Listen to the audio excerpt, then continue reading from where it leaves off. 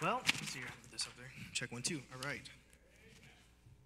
Well, Brother Bob Collins is out of town today, and so I had the privilege of preaching in the teen class this morning, and that went over like a lead balloon. So,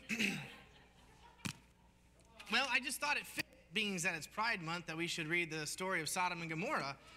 So, I read that, printed that out for everybody, and some did not appreciate it as much as I did. So, can you hear me all right? Yeah. More? Okay. All right.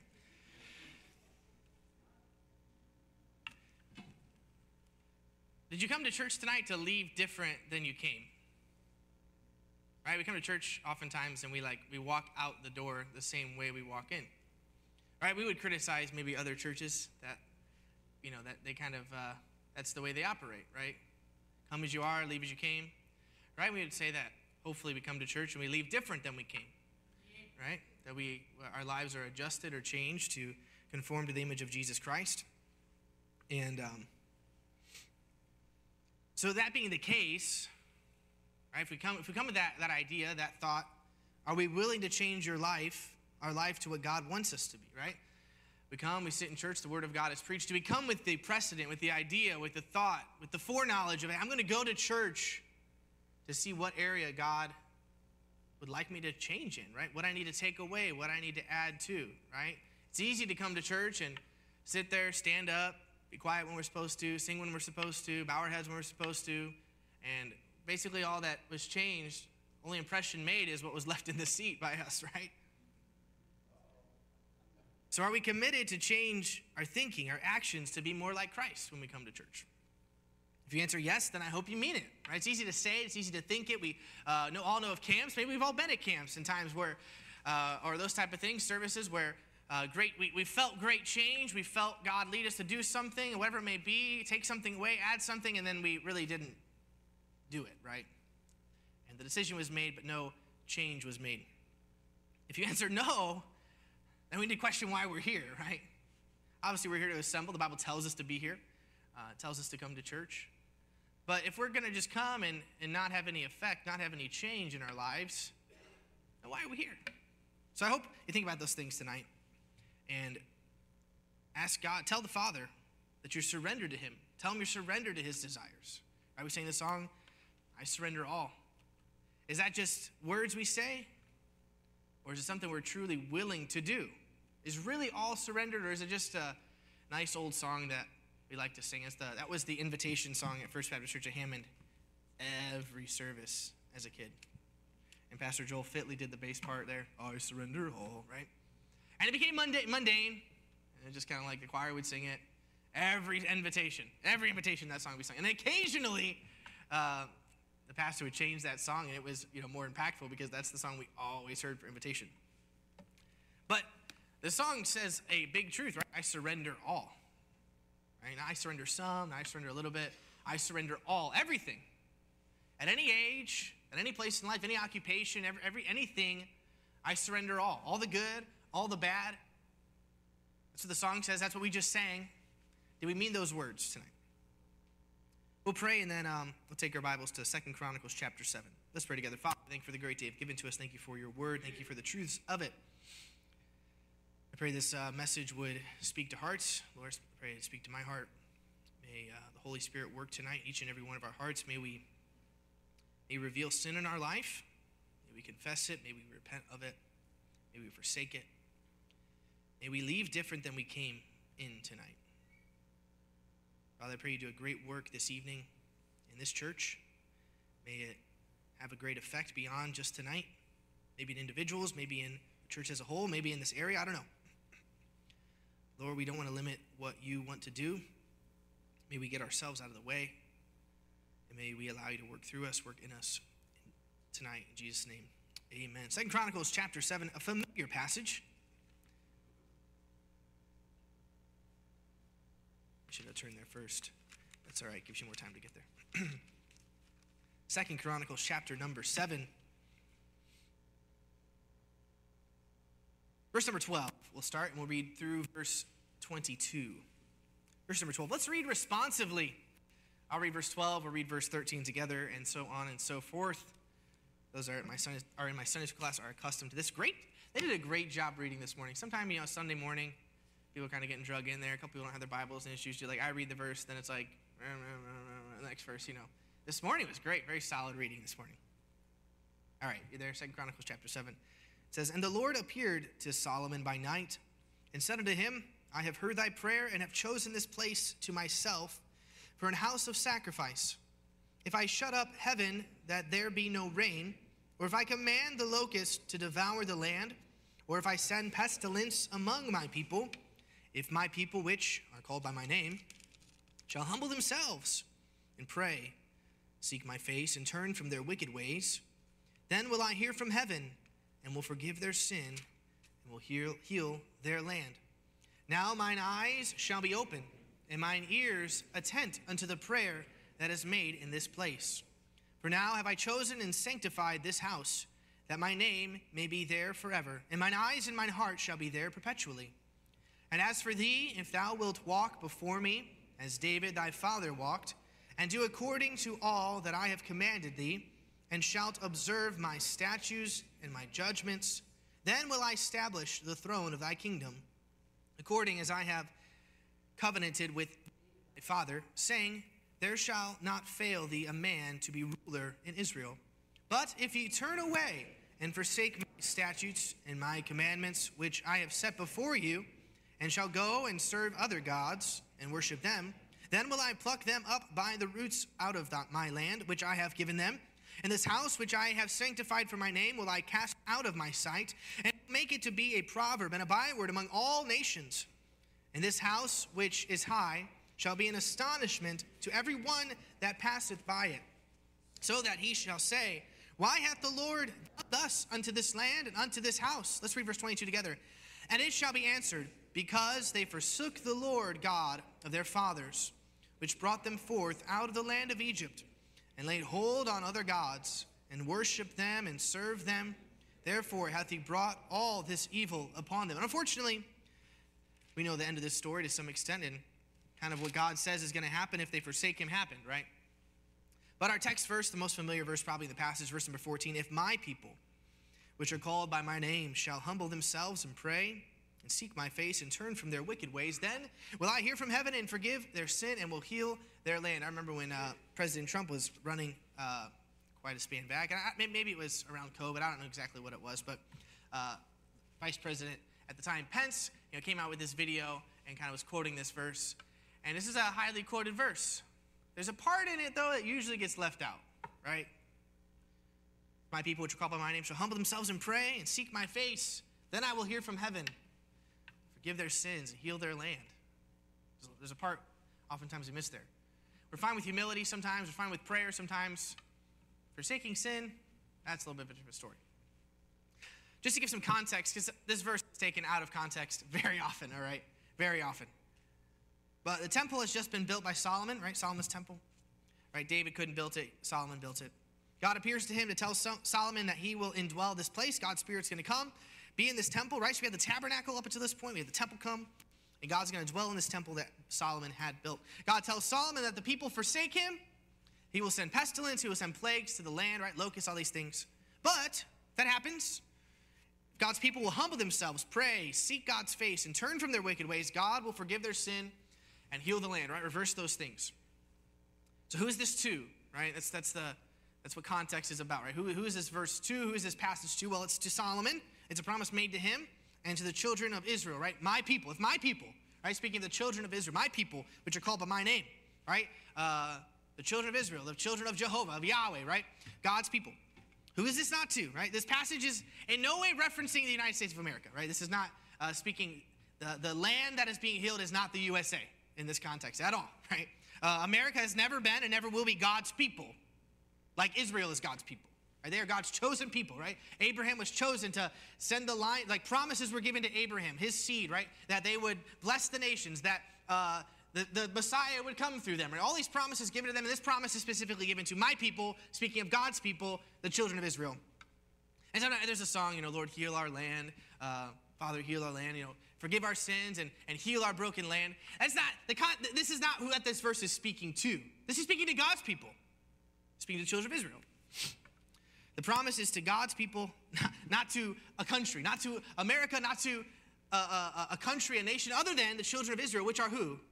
God's people. That are what? Called by his name.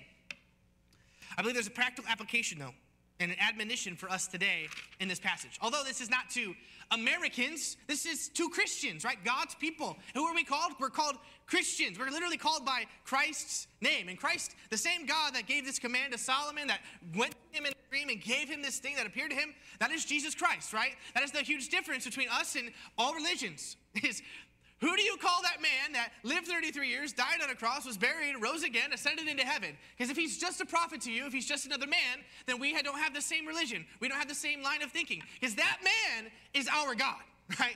That man is our God incarnate, right? So if you think anything other than that about that man, Jesus Christ, that's who we worship. There's no other name given among men whereby we must be saved, right? Every knee will bow one day at the name of Jesus Christ. And we are his. And so I think we find in this verse maybe an equation or a process or a formula, if you will, and I hate to synthesize it down to something like that, but if you will, a formula, an equation for what revival looks like.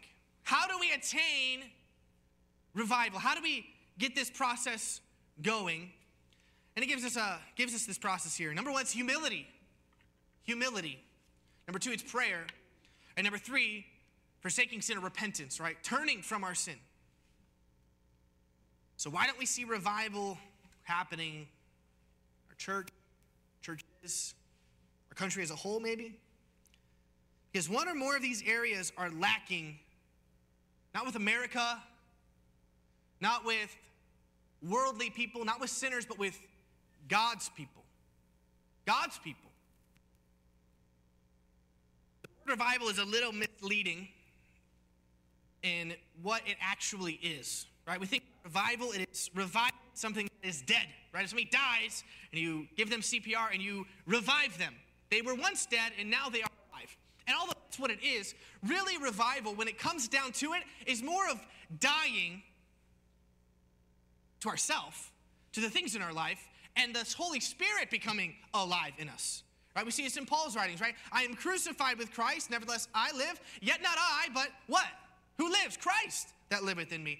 Paul says, I die daily. Jesus says, take up your cross, right? A form of death, a crucifixion, a thing, a device of killing, right? Take up the cross and follow me. We're going to die to the flesh. Sometimes we say revival, like, I want to be revived. No, we need to be dead to some things.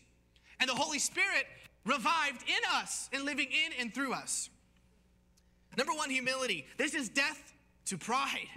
Humility is death to pride. Unfortunately, we are a very proud people in the United States of America. I know we're singing the song, I'm proud to be an American, right? It's a good song. I love the song. We're practicing in choir. It's going to be great July 4th. I just ruined it for everybody. No surprise now. But anyways, right? It's a good song. I wanted to sing it. But as a whole, in a wrong way, we are very proud as a nation. I was telling somebody this morning, I forget who, maybe Tyler Richardson. I said there's certain like days of the year that you really want to preach, right? Easter Sunday is just like one of those days. Easter, right? You want to preach on Easter. You want to preach on Christmas. And I'll say Pride Month is one of those months that you want to preach around because there's a lot of content. And here we are. Pride Month, of all things. What a disgrace. Our nation has become proud of the most grotesque of sins. We're proud of immorality. We're proud of homosexuality. We look at a man like Donald Trump, and prior to him running for president, all his womanizing, if you will, most of the world would have applauded that and said, yeah, you get him. Good job, buddy. And the immorality, the unfaithfulness, the divorces, I know we as Christians don't look at it like that, but the world does, right, oftentimes. Homosexuality, we're proud of. We have a whole month in our nation committed to the pride of sodomy, of LGBTQ plus STD, right, all those things. It's a ridiculous thing. We're proud of that. We're proud of this transgenderism. We're proud of drinking. Wow, how the liquor flows in our nation, how the booze flows in our nation. I'm reading a book about Billy Sunday and his great efforts he made. Now, it's not necessarily about this, but it's about Billy Sunday. But I'm saying he made great efforts to get alcohol taken away, right? An amendment made to get that taken away. And unfortunately, that reversed. And you can't legislate morality, unfortunately. But Nevertheless, liquor, alcohol, it's called spirits, another word for it, flows in our nation. And we're proud of it. Every major sports industry is financed by it. You can't barely go anywhere. It used to be back in the day, people wouldn't go to restaurants that don't serve alcohol. That is few and far between. Everybody drinks. Cracker Barrel, you want to drink it? You want to go get slammed at breakfast time? You can go get slammed at breakfast time. And it's a disgrace to our nation. It is a scourge to our nation. Abortion, slavery, and alcohol have been the scourges of our nation. Unfortunately, alcohol is the scourge of the world, intoxicating people, ruining their lives. It's a travesty. And here we are, proud of it. We're proud of baby murdering. I was talking this morning to some teenagers after my message, and they were calling me homophobic. But nevertheless, but she said, I said, it's okay to kill. Rather, is it okay to murder? Right? Killing is different than murder. Murder is killing somebody who's innocent. And this is what we do. The most innocent of people in our society. We murder them. And this is paraded around. This is given out as a right. And that's how it's flaunted. The right to kill your child. What in the world? It's health care. No, it's murder. Somebody dies. It's not health care. What's healthy about killing somebody? Nothing. Oh, it's ridiculous. And here we are, proud of it. Proud of it as a nation. Very proud people. We live above the rest of the world, look down from our houses, our line of credit, our bank accounts, our overwhelming food supply. We eat what we want, when we want, however much we want. Our 2 to 4 cars in the driveway. And the luxuries of being an American while children die of starvation and dehydration. We refuse to get our hands dirty in real issues, hoping that maybe some politician who says the right words and claims to be a Christian. But yet when it comes down to abortion actually being on the table legally, they say, well, that's a little extreme. And we put our faith in those people to fix the problems in our cities and in our nation. Oh, for the arrogance of America to be humbled. Number one on the list God gives us, says, if my people, they're going through problems, there's pestilence in the land, humble yourselves, number one. Humble yourselves in the sight of the Lord, and he shall lift you up. Humility. God hates pride. But wait, this verse isn't to America, is it? This verse is to God's people. This is for Christians. Oh, how we struggle with pride. We can look and get upset at Pride Month. We can amen homosexuality and how it's a disgrace. But do we introspect at all? The pride in our life? How arrogant we can become? Maybe how arrogant we are at times? Or times when we maybe be willing to admit. Do not all of our sins stem and root in this very thing? Pride? Sometimes we look at arrogant people, and they're the only proud people, when there's like people on the other spectrum and like very, very, very, like won't speak to you, right? They're both manifestations of the same thing. Pride. Why do we sin? Because we want something. Covetousness, right? What's covetousness rooted in? Pride. Because we want something, and maybe we shouldn't have it, but we want it. Why do we lie? Because we're proud. Why do we steal? Because we're proud. Why do we kill? Because we're proud. Why do we commit adultery? Why do we lust? Because of pride. Does God not care more about his children who have been redeemed from hell by Jesus and his merit alone and none of their own? And yet here we are, filled with pride, filled with boasting. What does Ephesians 2 say? Lest any man should what? Boast. And yet we live lives filled oftentimes with pride. We do what we want, when we want, how we want. And we play the Christian game sometimes to condone those things. But in our hearts, we're full of pride. Do we not boast ourselves oftentimes in being the best of the Christian sect, of the Christian variety? We look down on our fellow brothers and sisters in Christ as if we are so much better in our conservative ways. Oh, what a shame to be proud in the sense that we look down on others, especially our brothers and sisters in Christ, who maybe look a little different than we do things a little different than we do, and maybe we don't agree with them. But we think, I am superior. You know who that sounds like? There's a group called the Pharisees, the Sadducees, the scribes who look down, oh, and I'm not like this publican. Oh, that I'm not like this sinner. Oh, may we not be like that. Humble yourselves. These things the Lord hates, right? 6 things, an abomination, 7 abomination rather. A proud look, number 1 on the list. Why does revival tarry? Why do we not see growth? Why do we not see revival in our lives, in our churches? Why doesn't God do a great work? Number 1, because we lack humility. We need to give death. We need to usher death to our pride and give life to humility. And I'm running out of time quick. Number 2, prayer. Death to my will. We have death to pride and prayer, death to my will. Death to my time. Death to my desires. What is in the Lord's Prayer, right? Thy will be done. Thy kingdom come, thy will be done on earth as it is in heaven. I think it was said a while back, it said, so often we're trying to have our will done in heaven when the prayer is to have God's will done on earth. Prayer has become a joke in America. Wicked people will say, travesties, tragedies will happen, and we'll hear our pagan politicians get up and say our thoughts and prayers are with these people, as if they think that's going to do something. These wicked people. Got Nancy Pelosi, our thoughts and prayers. You're on your way to hell. You're not praying to God. It's a joke. It's ridiculous. Our thoughts and prayers. It's a byword in our nation. It's a joke. The term has become a word of condolence. Oh, we're praying for you. Wicked people. We're praying for you. I sure hope they're not praying for me. Goodness gracious.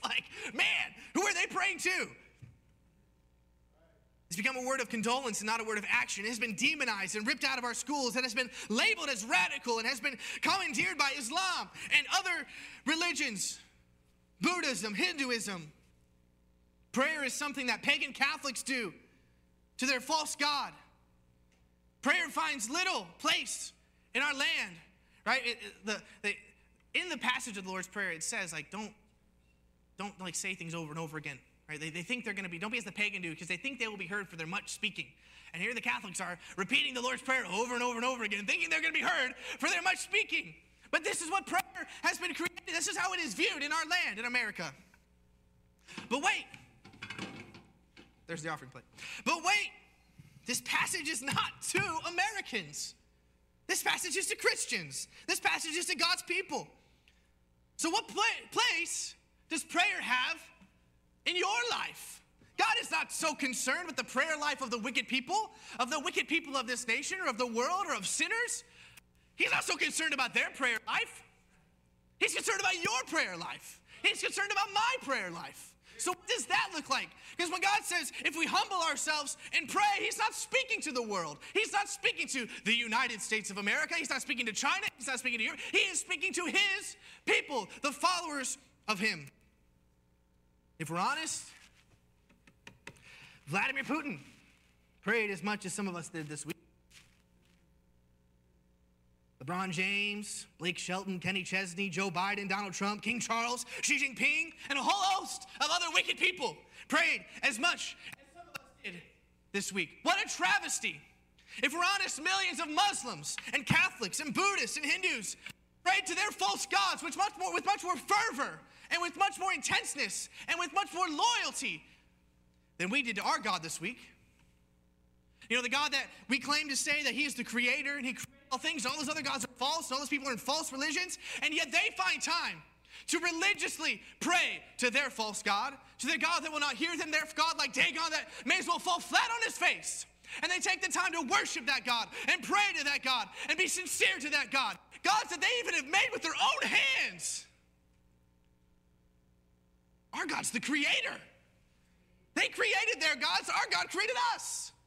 And we don't pray.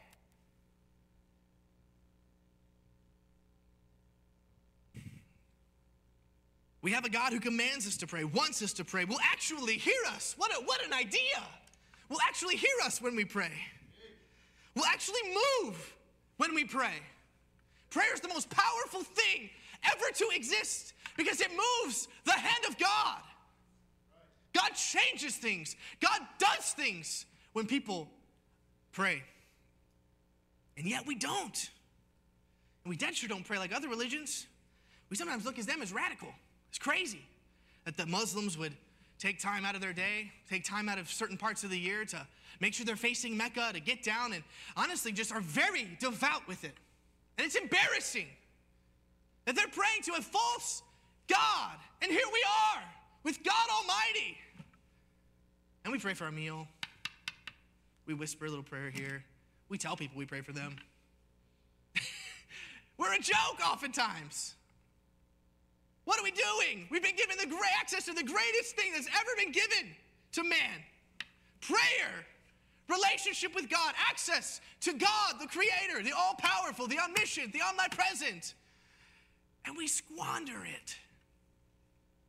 The only things the early church was given for the most part was the Holy Spirit and prayer. The Bible wasn't finished being written until about 90 AD. John finished it up with Revelation and John. They didn't have great access to the Bible. Having access to the scripture like we do is a new thing. People had to go to synagogue to have the Bible read to them. They had to borrow scrolls. They had to make copies for themselves. Right? When these letters were sent abroad, many copies were made because people were getting a letter from Paul, getting a letter from Peter, getting a letter from John, getting one of the Gospels, and as much time as they could, writing down what they could so they could take it home. Even across our nation, or across the world rather, there's countries that don't have access to the Bible like we have. But you know what God said he would send? He would send the Holy Spirit. And what he gave us? He gave us prayer. That's what we need in our Christian life. And I'm not trying to downplay the scripture in any way, but we have declined these other things. We elevate. Knowledge puffeth up, 1 Corinthians 13 says. And we get enamored with our knowledge of the scripture. It's good to have a knowledge of the scripture. But it is nothing if we do not pray. Christians went to the stake and burned. Christians were thrown to lions and were eaten alive. Persecution happened well before the Bible was in mass circulation like it is today. Well before the common man had a Bible in their tongue. And they died and were persecuted for the cause of Christ. You know what they had? They had prayer and they had belief in a God that would move and do things because of their prayers. And we don't access it. Prayer influences God greatly. Enoch prayed, Abraham prayed, Jacob prayed, Moses prayed, Samuel prayed, David prayed, Solomon prayed, Elijah prayed, Elisha prayed. The other prophets were men of prayer. The apostle John prayed, Paul prayed, Peter prayed. The early church was full of prayer. The pastors of the early church were like, hey, can they get some men to take care of these widows? Because we need to pray more. And Jesus prayed. There's never been a great Christian, a great man, a great woman used of God that has not been a great man or woman of prayer. Period. Period.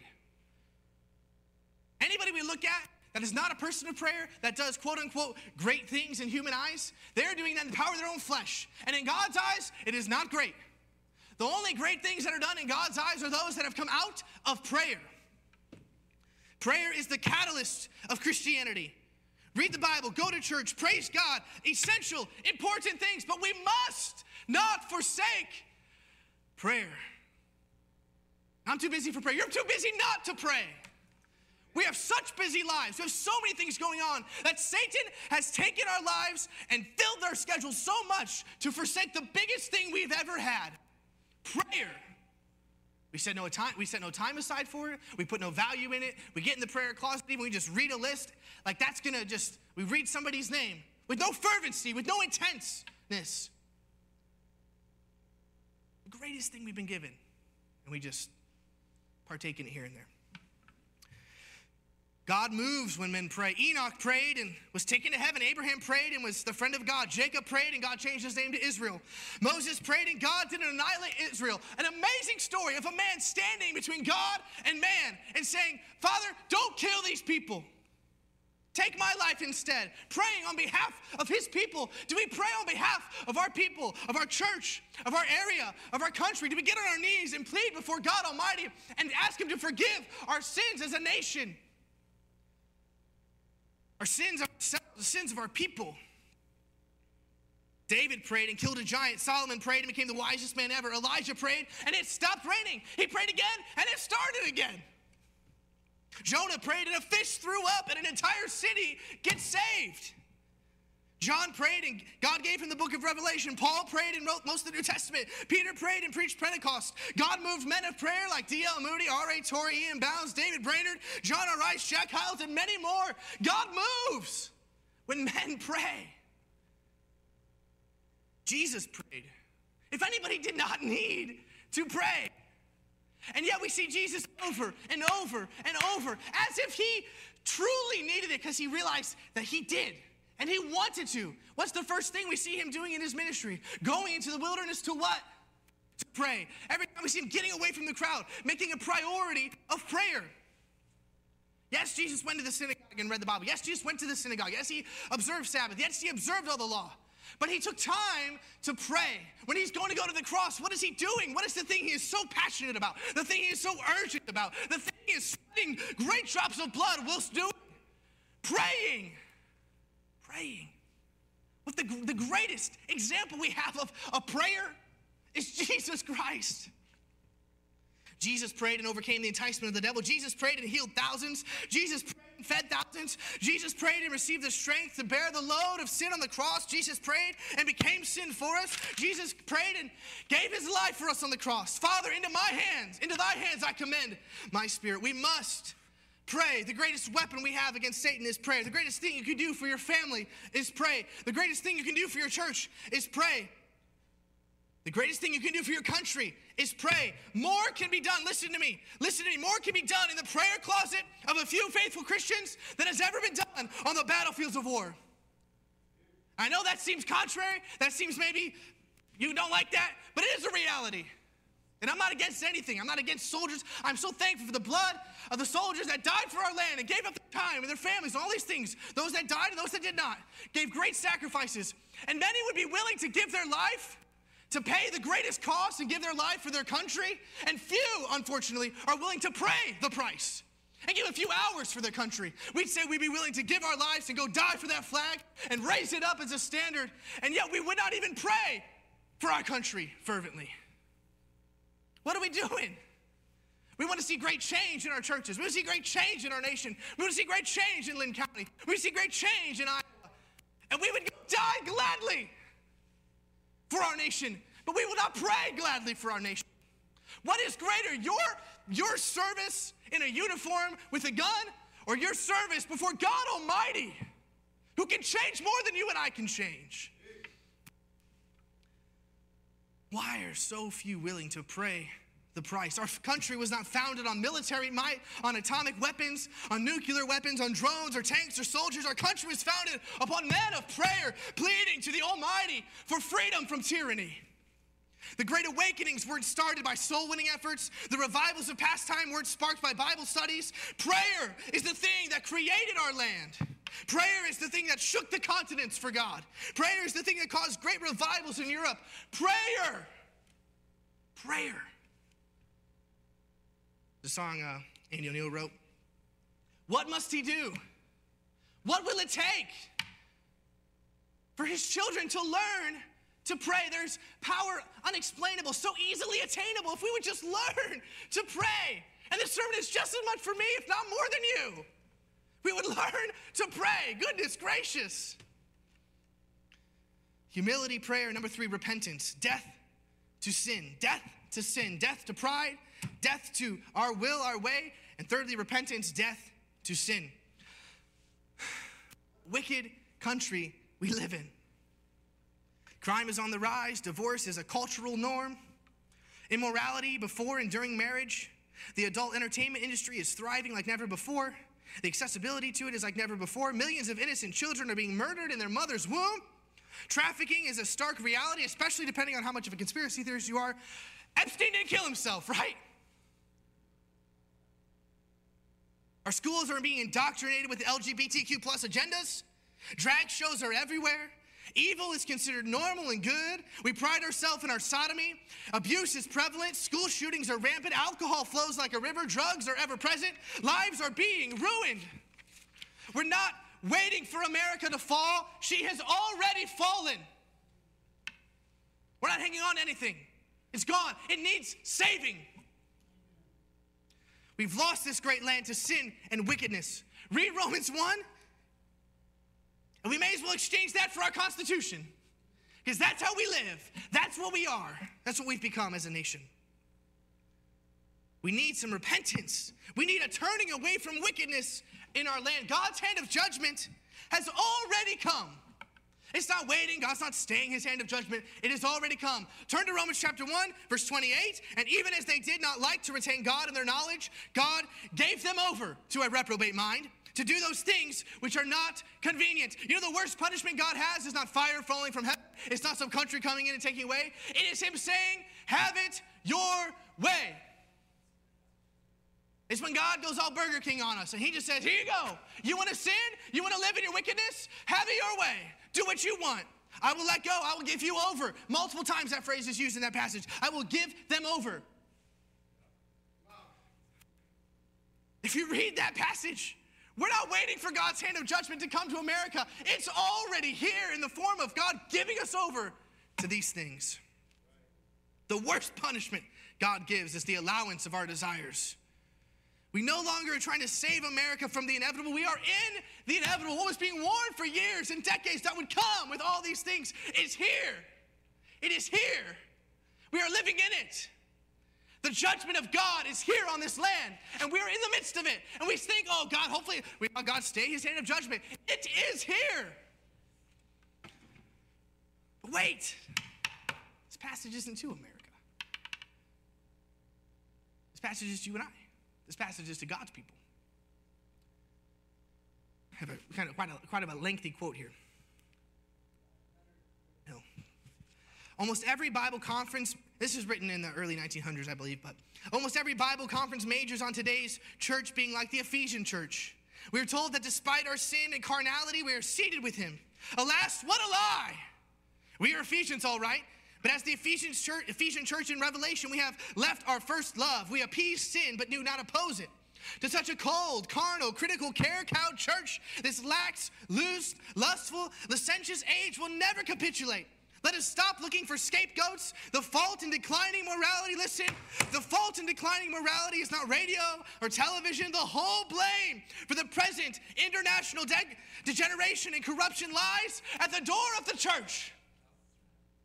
This is not United States of America's fault. This is not the president's fault. This isn't Congress's fault. This isn't the House of Representatives' fault. This isn't the senator's fault. This isn't Governor Reynolds' fault. This isn't the Iowa State Senate's fault.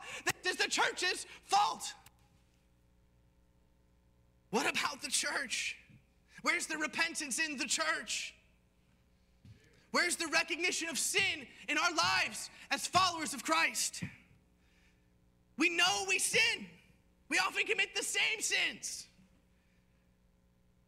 When did you last forsake a sin in your life? You say, Dillon, I've been saved a long time.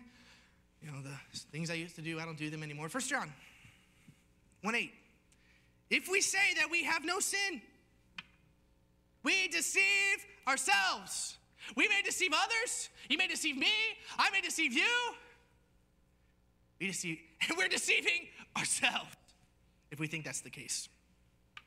And the truth is not in us. Great verse, if we confess our sins. 1 John, speaking to Christian people, if we confess our sins, he is faithful and just to forgive us our sins and to cleanse us from all unrighteousness. If we say that we have not sinned, we make him a liar. And his word is not in us. When did you last confess and repent of sin? Or do we just hang on to our sin?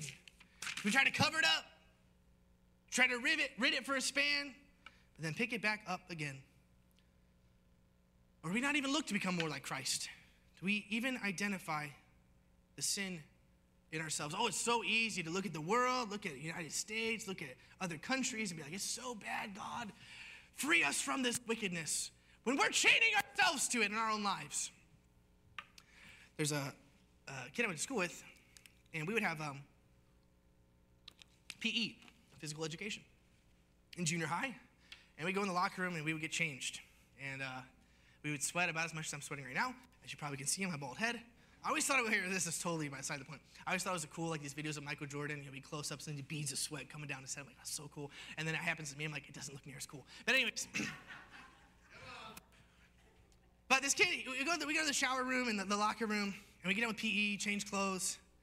And you know what this kid would do?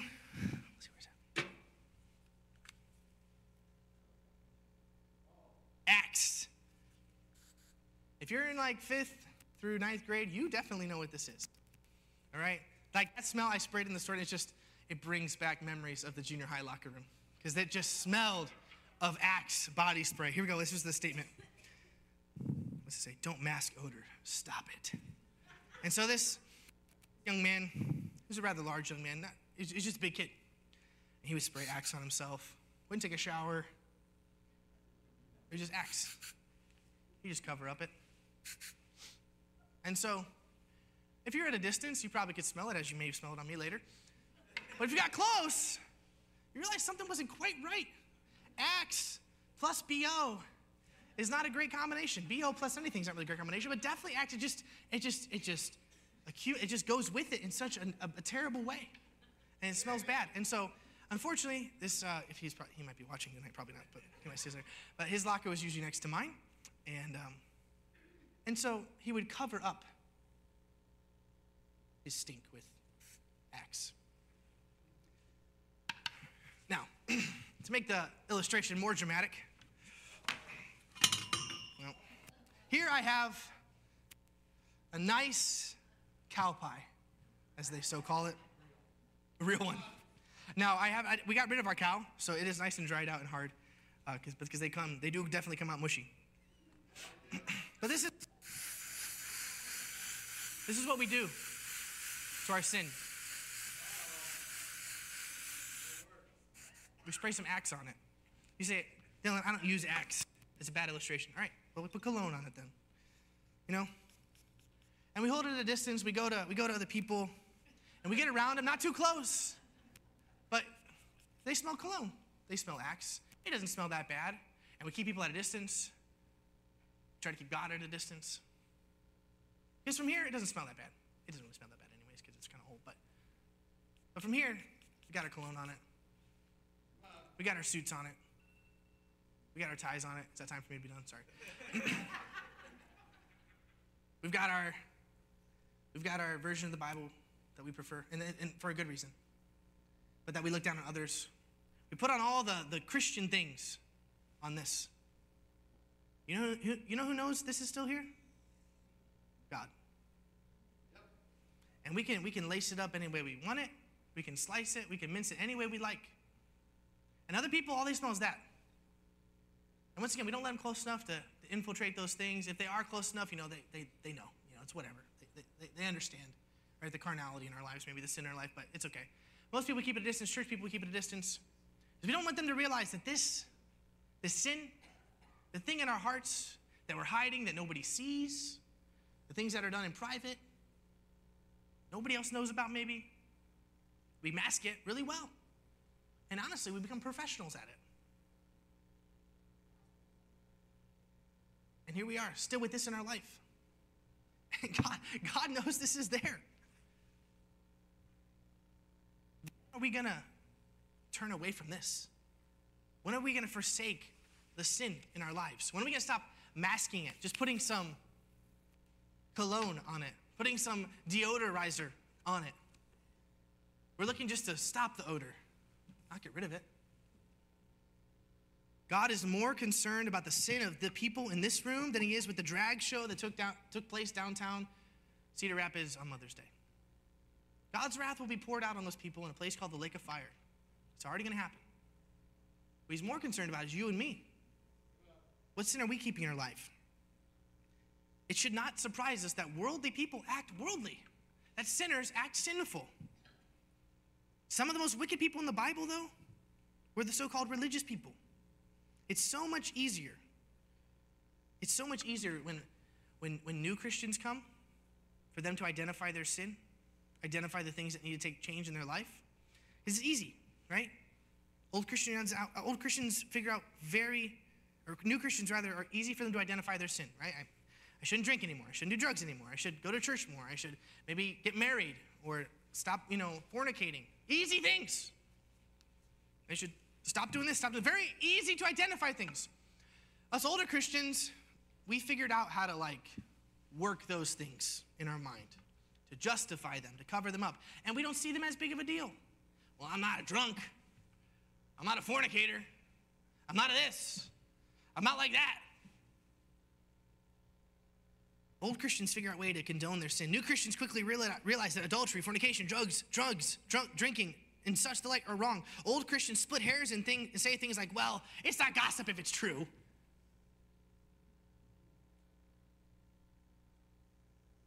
Old Christians have gone years without responding to God, and they quench the Holy Spirit. And new Christians grow like weeds sometimes because they don't know any better. They don't know any better than what God's convicting them to do because they love it.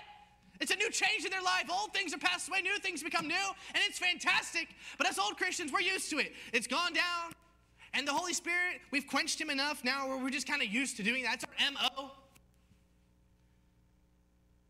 Where's the repentance in the church? I'm not talking for salvation. I'm talking for your relationship with God. Where's the identification, the confession and repentance, the forsaking of sin in our lives? We come to God with our manure. We spray it with all this stuff that we think is good things. But we try to cover this up and make what's Jesus say? Whited sepulchres full of dead men's bones. Our nation's decline is on us, not on the world, not on wicked people. Where have the followers of Christ been? Do you want to save America? Do you want America back? We must pray. It has always been the answer. Humility, prayer, repentance. We come humble before an almighty God. And not scared, not placed, but we come boldly as a child of God, but humble. We pray, we fervently pray to God on behalf of our church, of our family, of our nation.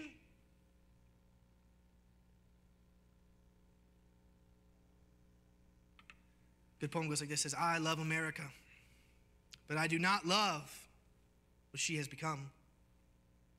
The scripture says, blessed is the nation whose God is the Lord. And America has forgotten its godly foundation on which she was built. Something is wrong. Our children are asked to attend public schools, which in many cases resemble war zones, without even the basic rights of any soldier, the right to pray publicly to the God of heaven. Many times, the wild-eyed, drug-addicted teenager is allowed to stay in our public schools, while the Supreme Court decided to expel God's Bible and prayer. This was read over 30 years ago, but now over 50 years ago. Something is wrong. Television, phones, tablets, social media daily bombards the senses of our nation with the idea that wrong is right. The abnormal, transgenderism, being a girl, if you're a boy, or being a boy, if you're a girl, homosexuality is okay. The abnormal is what? Normal. And the abhorred is acceptable. And what God calls an abomination is what? Nothing more than alternative lifestyle. And it's had its effects. 50 years ago, the #1 television program was The Andy Griffith Show. Look what we have today. Something is wrong. When our government can endorse abortion in school without parental consent, and yet the Bible can no longer be passed out on campus, something is wrong. When our leaders can say to our children that immorality is right, all right as long as it's safe, yes, something is wrong. Something is wrong, and I, for one, am ready for a change. I want to say to my government, we're not supposed to be raising dogs in our homes. We're supposed to be raising children created in the image and likeness of Almighty God, and to teach them the Bible. If the Bible says it's right, it's right. If the Bible says it's wrong, it's wrong. The only hope America has is that godly men and godly women of prayer will stand together like one mighty army and declare to the immoral, obscene, impure, and foul, your days of unlimited access to the minds of America are over. The army of God that has been silent too long is taking America back. You love this country, you love this land, you love the freedoms we have that are quickly fading away. The only hope we have is to get on our knees before Almighty God, to come humbly and repent of our sins. Yes, to pray for the forgiveness of the sins of our nation, the sins of our people corporately, but to come before God and repent of our sins humbly, earnest, constant, continual, long time spent in prayer, and not just leaving the sin there, or rather taking it with us, but leaving it there and forsaking it. Let's pray together. What must we do to see revival in our church? We must humble ourselves. We must pray fervently. We must repent and forsake our sins. The invitation will play in just a moment, but the altar's open. There's something in your life you need to forsake, it's be a good time to do it. If you need to commit to prayer, if you need to come just humbly before God, it'd be a good time to do it. Let's all stand together. The piano will play.